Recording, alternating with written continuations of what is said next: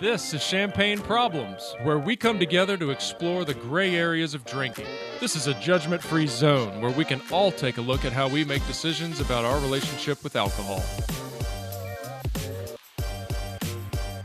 Welcome back, my favorite people. Today we're speaking with the one and only Gabby Bernstein. Gabby, as many of you know, is a highly sought-after international speaker, #1 New York Times best-selling author, and creator and host of the successful podcast, Dear Gabby. Patrick and I met Gabby down at the Global Exchange Conference in the fall, and we were blown away by her keynote. And here we are today speaking to Gabby. Let's go.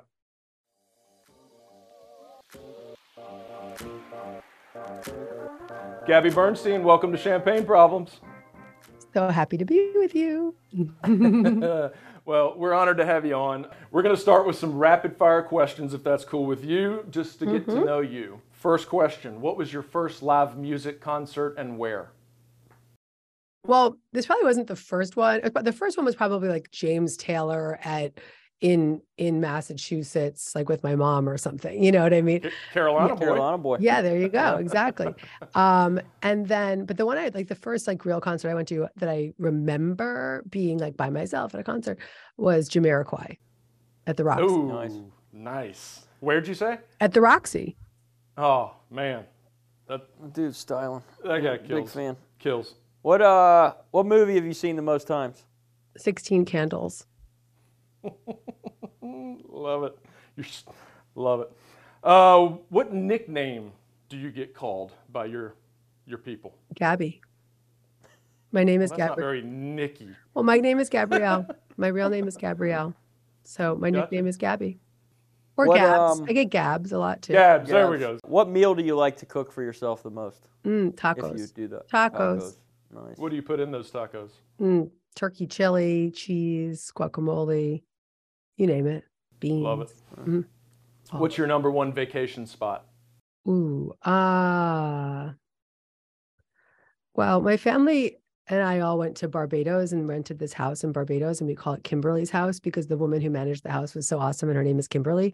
So my son and my husband will be like, do you want to go back to Kimberly's house? So I think that the whole like vibe of the house and the whole experience and just, just the semi-private vibe of that experience was like, let's do that again. Yeah. Love it. Love the people in Barbados. I've surfed there before. Rihanna's hometown, man, That's right. Yeah. That's right. All right. Now we know you. We're going to try to make this conversation a little more interactive as opposed to interview style. That's just kind of how we do. It makes it for more entertaining, exciting, and valuable information. But let's start with your sobriety. Let's just come right out of the bat and talk about how you reached sobriety. I got sober on October 2nd of 2005.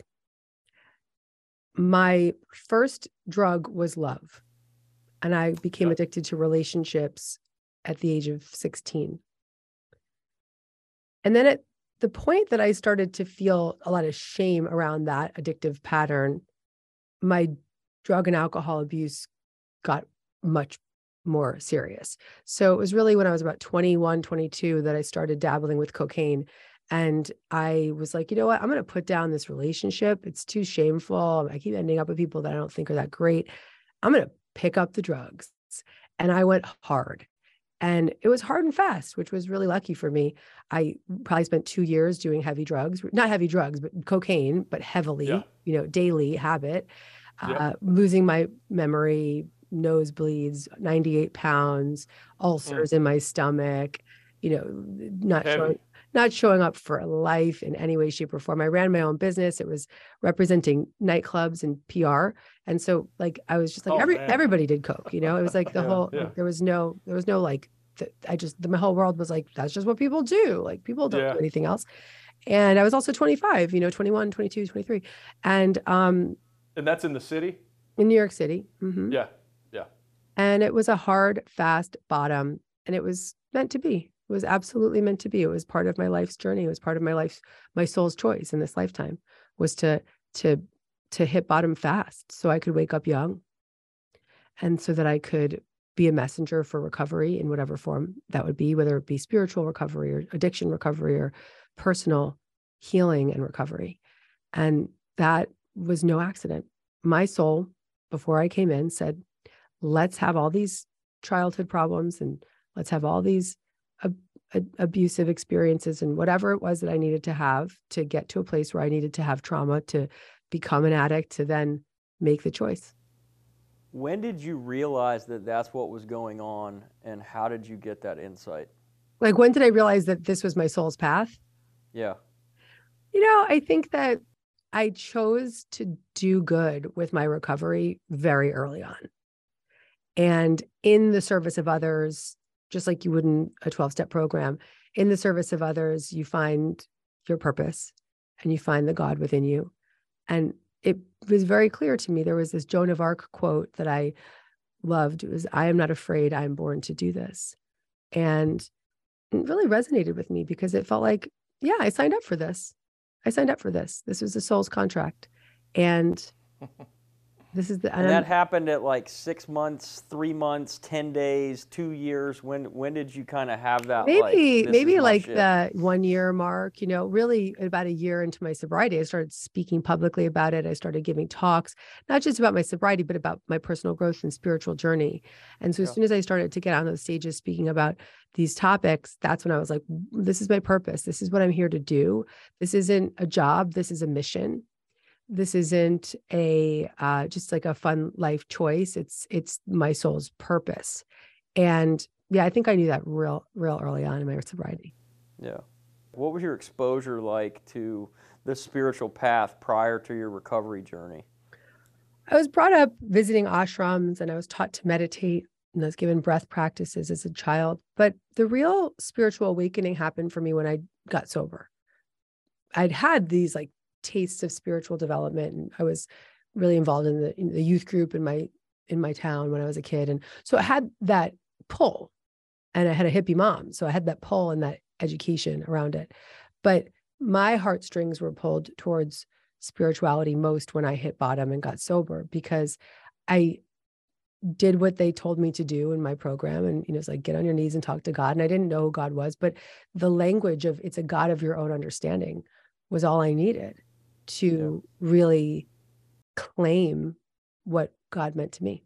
One of the things that kind of blew me away when I heard you speak at both of us at the Global Exchange was, I was really intrigued with your kind of like clinical knowledge, and how you could, because this is something that I've always been obsessed with, is how do we bridge that gap between spirituality and science? Mm-hmm. And the way that you articulated the concepts that you did and kind of interweaved it through your own story, it was very clear to me that you have found a way to bridge those two things. Mm.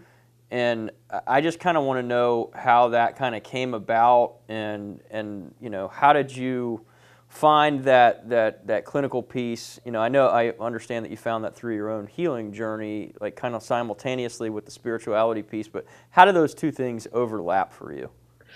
They're interchangeable. They're interconnected, because when I wrote my book, Happy Days, it was really a reflection of my trauma recovery, which of course includes my addiction recovery, because that's all from the trauma. And in that book, I write about the therapeutic models that were there for me, that I actually feel God guided me to, and how spiritual the specific therapeutic models that I have chosen to work with, how spiritual they are: somatic experiencing, internal family systems therapy, EMDR, EFT. I mean, they're, in my opinion, deeply spiritual practices. And I also share about how, if it weren't for my spiritual devotion and my spiritual foundation and my relationship with God, I wouldn't have been guided to those practices. So God was in all of it, even the medication when I had to get on an antidepressant with postpartum depression and suicidal ideation. I had to get on meds, and I decided to say, God is in the meds. Yeah. And so the through line and the thread between all of the therapeutic practices that I've chosen, the medication that I took, everything is God, is my spiritual faith. All right. So for some of our listeners who often we do a lot of education on this show, and people are tuning in who have not been down these types of journeys. So we like to kind of pull it back and educate them, almost like a preliminary, here's what to look for, here's what to expect, here's how to go into it. Can you give a little bit of an overarching definition, description of spirituality? I believe that spirituality is unique to all of us, but it is, in my words, connecting to a presence beyond your physical sight and trusting and having faith in a energy of love that is within you and around you and guiding you and protecting you. And when we're in sync and aligned with that presence, our life becomes a lot easier and we start to feel a lot safer and we feel more guided and directed rather than pushing and controlling. And tapping into that presence, no matter what it is for you and however you connect to it through meditation or through prayer or through physical activity or through 12-step meetings, connecting to that energetic presence is the greatest gift you'll ever receive if you choose for it. Thank you. Let's talk about trauma a little bit. Dr. Maté, trauma is the cause of just about everything, specifically addiction, whether that's behavioral or substance related. Do you think everybody has some level of trauma that needs to be worked through? I like to use that definition of trauma with a big T and trauma with a small t, because not everybody has big T trauma. Right. Many people don't. And it's a little bit dangerous to compare the two. While I have actually historically said, oh, well, everybody's got trauma and we all have the same coping mechanisms. Well, that's not entirely true, because those of us who have big T trauma, like abuse or living through a catastrophic event or physical violence or all of the above, those of us who've experienced that kind of trauma, particularly at a young age, have actually have compromised brains and nervous systems. Whereas somebody who experienced a small T trauma, like being told they were stupid by a teacher, does have protection mechanisms and ways of being that are similar to someone with big T trauma, but they're not frozen in time. They're not locked up. They're not needing to live in a way where they're in hypervigilance. Maybe in certain situations they get hypervigilant, but not in all of life. And they have an ability to be more present in the human experience than someone who has a big T trauma and has frozen and has not processed that or didn't have the ability to process it as a child. How important do you feel like it is for somebody to have that kind of spiritual understanding in order to engage into their own in their own trauma work or healing process? I wouldn't say that it should stop anybody. So let's say someone is not identifying as spiritual, but they want to heal their trauma. Just do whatever it takes. Do whatever it takes. Don't let any semantics get in the way. I believe it is a spiritual journey to undergo trauma treatment, because you're retrieving these parts of yourself that got blown out, and it is like a soul retrieval. And I do believe that when you work in communication with a sponsor or a therapist or a coach, that there's God in that relationship. But if that's not what someone's belief is, and that's going to hold them back from getting the necessary healing, then just call it whatever you want. Yeah.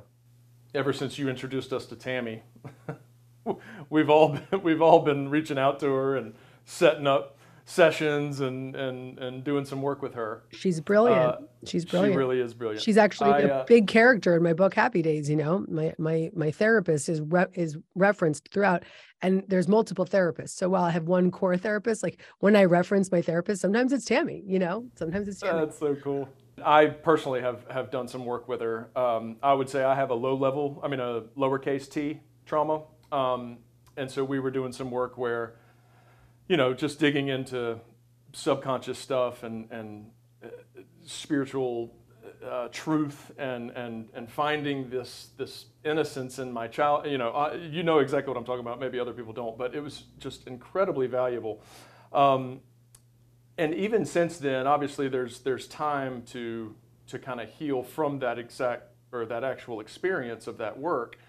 But I would love to hear. I've seen some of the things you've said about what doing the trauma work has done for you, some of the values, some of the benefits, just in existence, physically, mentally. Can you share some of that as to what it's like on the other end of doing some of that work? Yes, I love that question. So my book, Happy Days, the subtitle is The Guided Path from Trauma to Profound Freedom and Inner Peace. I've often said that there's no fucking way I would have put my face on the book cover if I couldn't stand behind my own profound freedom and inner peace. And that's the reward of the work.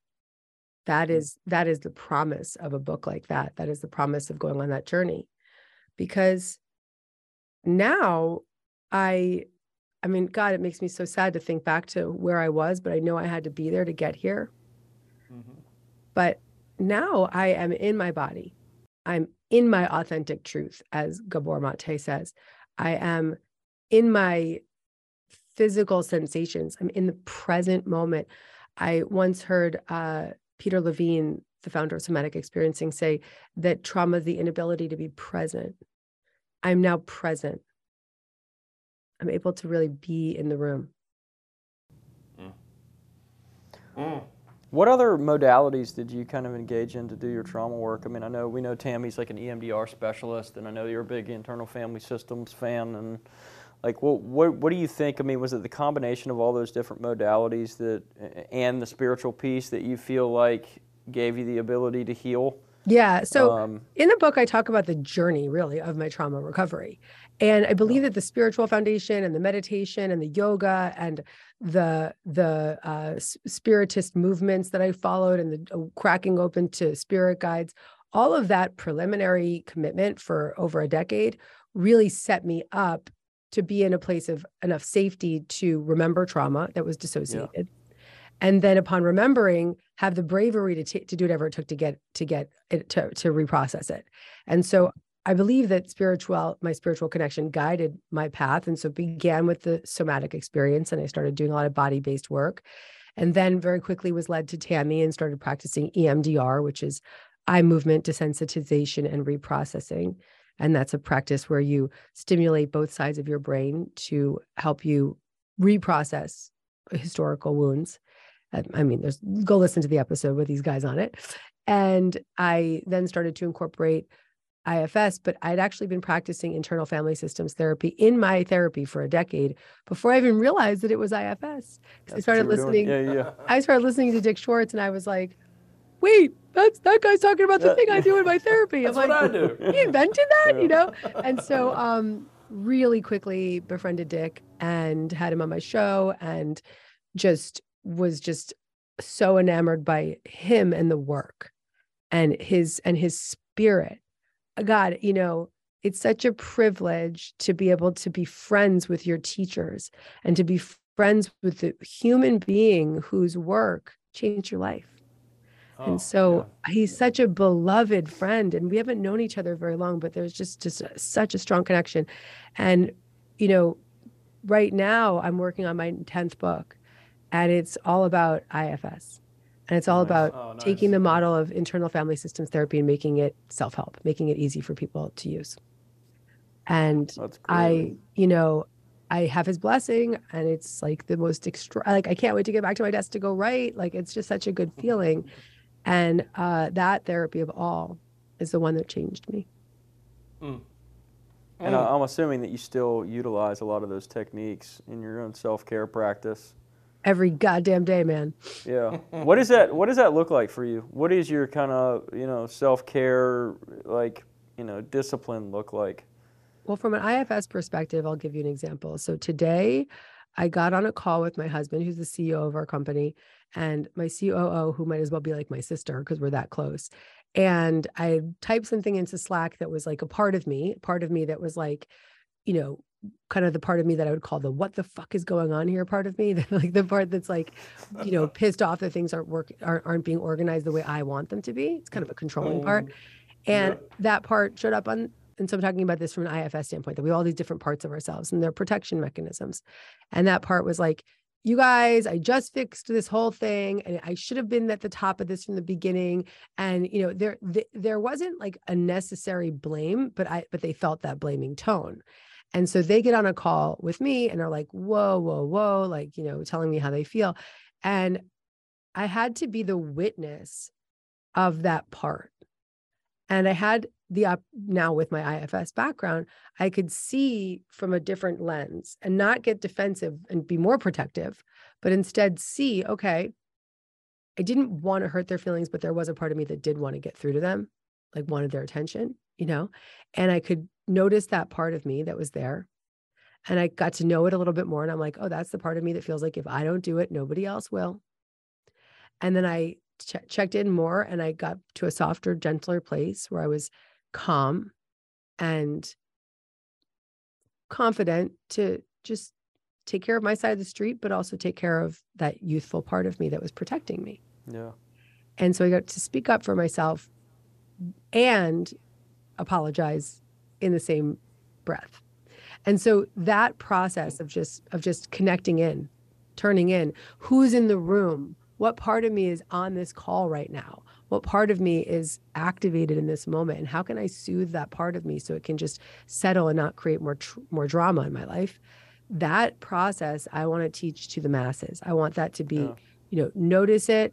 What do you know about it? And then ask the part of you, what do you need right now? And that part of me said, I need to take care of my side of the street and apologize because there's some shame here. And I also need to say what was up for me, which is that like, I just feel that things fell through the cracks. So that's a perfect segue. Let's go into manifestation, because I'm sure there's some overlapping parts to that. And we're going to do it more interactively here, if that's okay with you. I personally have always dealt with anxiety, have always dealt with imposter syndrome, lower self-esteem. Don't really need to tell you why, but the stuff in my childhood led to that.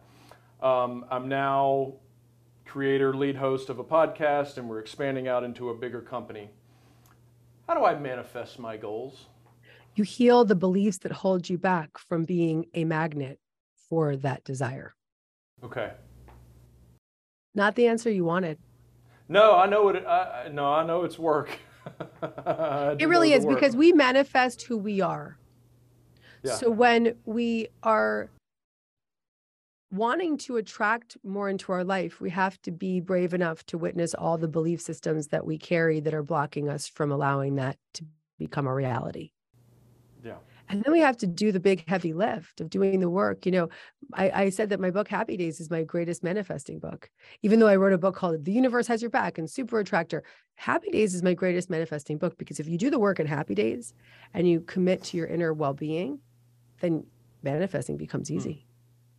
Can you talk about the kind of concept of letting go and how you get there and how that's connected to that idea of manifestation?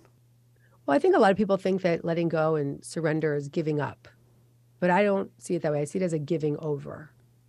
When we surrender and let go, a true, genuine surrender is letting go of what you think you need and welcoming in that spiritual presence to take the wheel.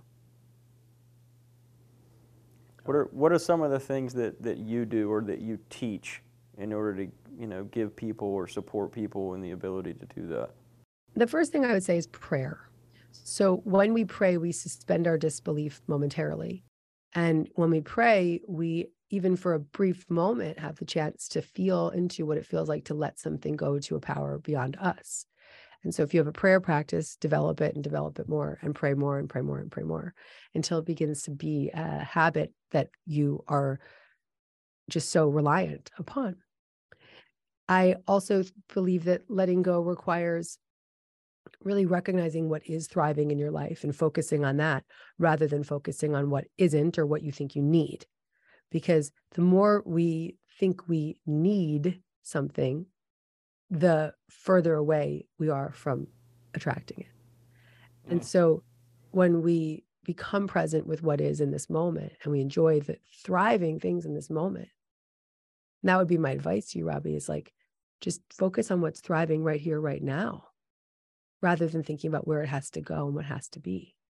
Because when you're in the joy of what it is that you're creating or doing or being, you're manifesting more of what you want. Did you hear that? I love it. I know you are very much around women's empowerment. We've got a lot of female listeners, a lot of women listeners. We would love for you to just give them a quick guide into how to jump into that world, whether it's reading a couple of your books, if you want to just give ones that they should be directed to, anything to our women you can give. Yeah, well, I'm actually really focused on people empowerment. But as it relates to women, there are, of course, gender roles that affect us differently, and marginalized communities that have different experiences. And as a woman, I would say what I've really taken to most recently is in Gabor Mate's book, The Myth of Normal. He talks about, with a lot of respect, the role that women play in society, in their household, in their careers now, and just the consistent managing and keeping it all together. And I would challenge the women listening who may be resonant with that to start to decide what areas of their life they want to give over. Because the more that we try to keep it all together, the more we disconnect from our authentic truth. Actually, I just read that part in that book, like 2 nights That man ago. changed my life in one Zoom phone call. Because he kept listening to me, and he was listening to me, and he said, 3 times in this conversation, you said, I'm just keeping it all together. I'm just keeping it all together. And he helped me for just really see that mirror back to myself of like, oh yeah, that's not my authentic self. I'm going to go ask for more help. I'm going to go say what I need. I'm going to go speak up for me. Thank you for that. Yeah, thank you. This podcast is supposed to be alcohol-centric. We haven't touched on that at all today. And we don't have to. Give us the 3 best additions to your life since you gave up alcohol. Everything. But I mean, what most important is my marriage, my son, and my mission. Perfect. Amen. Final power question. Gabby Bernstein, why do you care so damn much? I care about people. I care about people waking up to their truth. And I care about humankind. Because if we all began to think with the thoughts of love, if we all began to, if everyone, the collective, were able to have that kind of spiritual adjustment, everything around us would change. The environment would change, war would stop, political divisiveness would end. People would feel safe again. We wouldn't need such violence in the world. And I know that, and I believe that completely, wholeheartedly. And so my mission is to wake as many people up to that love within them so that they can be expressions of that love in their own lives. Well, thanks for leading the way. Yeah, Gabby, you're an angel. You guys are so cute. I love you. I love you. And thanks for being here and taking the time to I'm proud of you guys. I'm so hang proud with of us. you. Well, Yeah. Thank you. And I'll tell you this, I remember saying I want to be on that podcast even back then, because this is a topic I always want to show up for. And I'm just so proud of you. So keep going, man. Men. Thank you. Keep going, men. We love you. Thank you. Love you guys.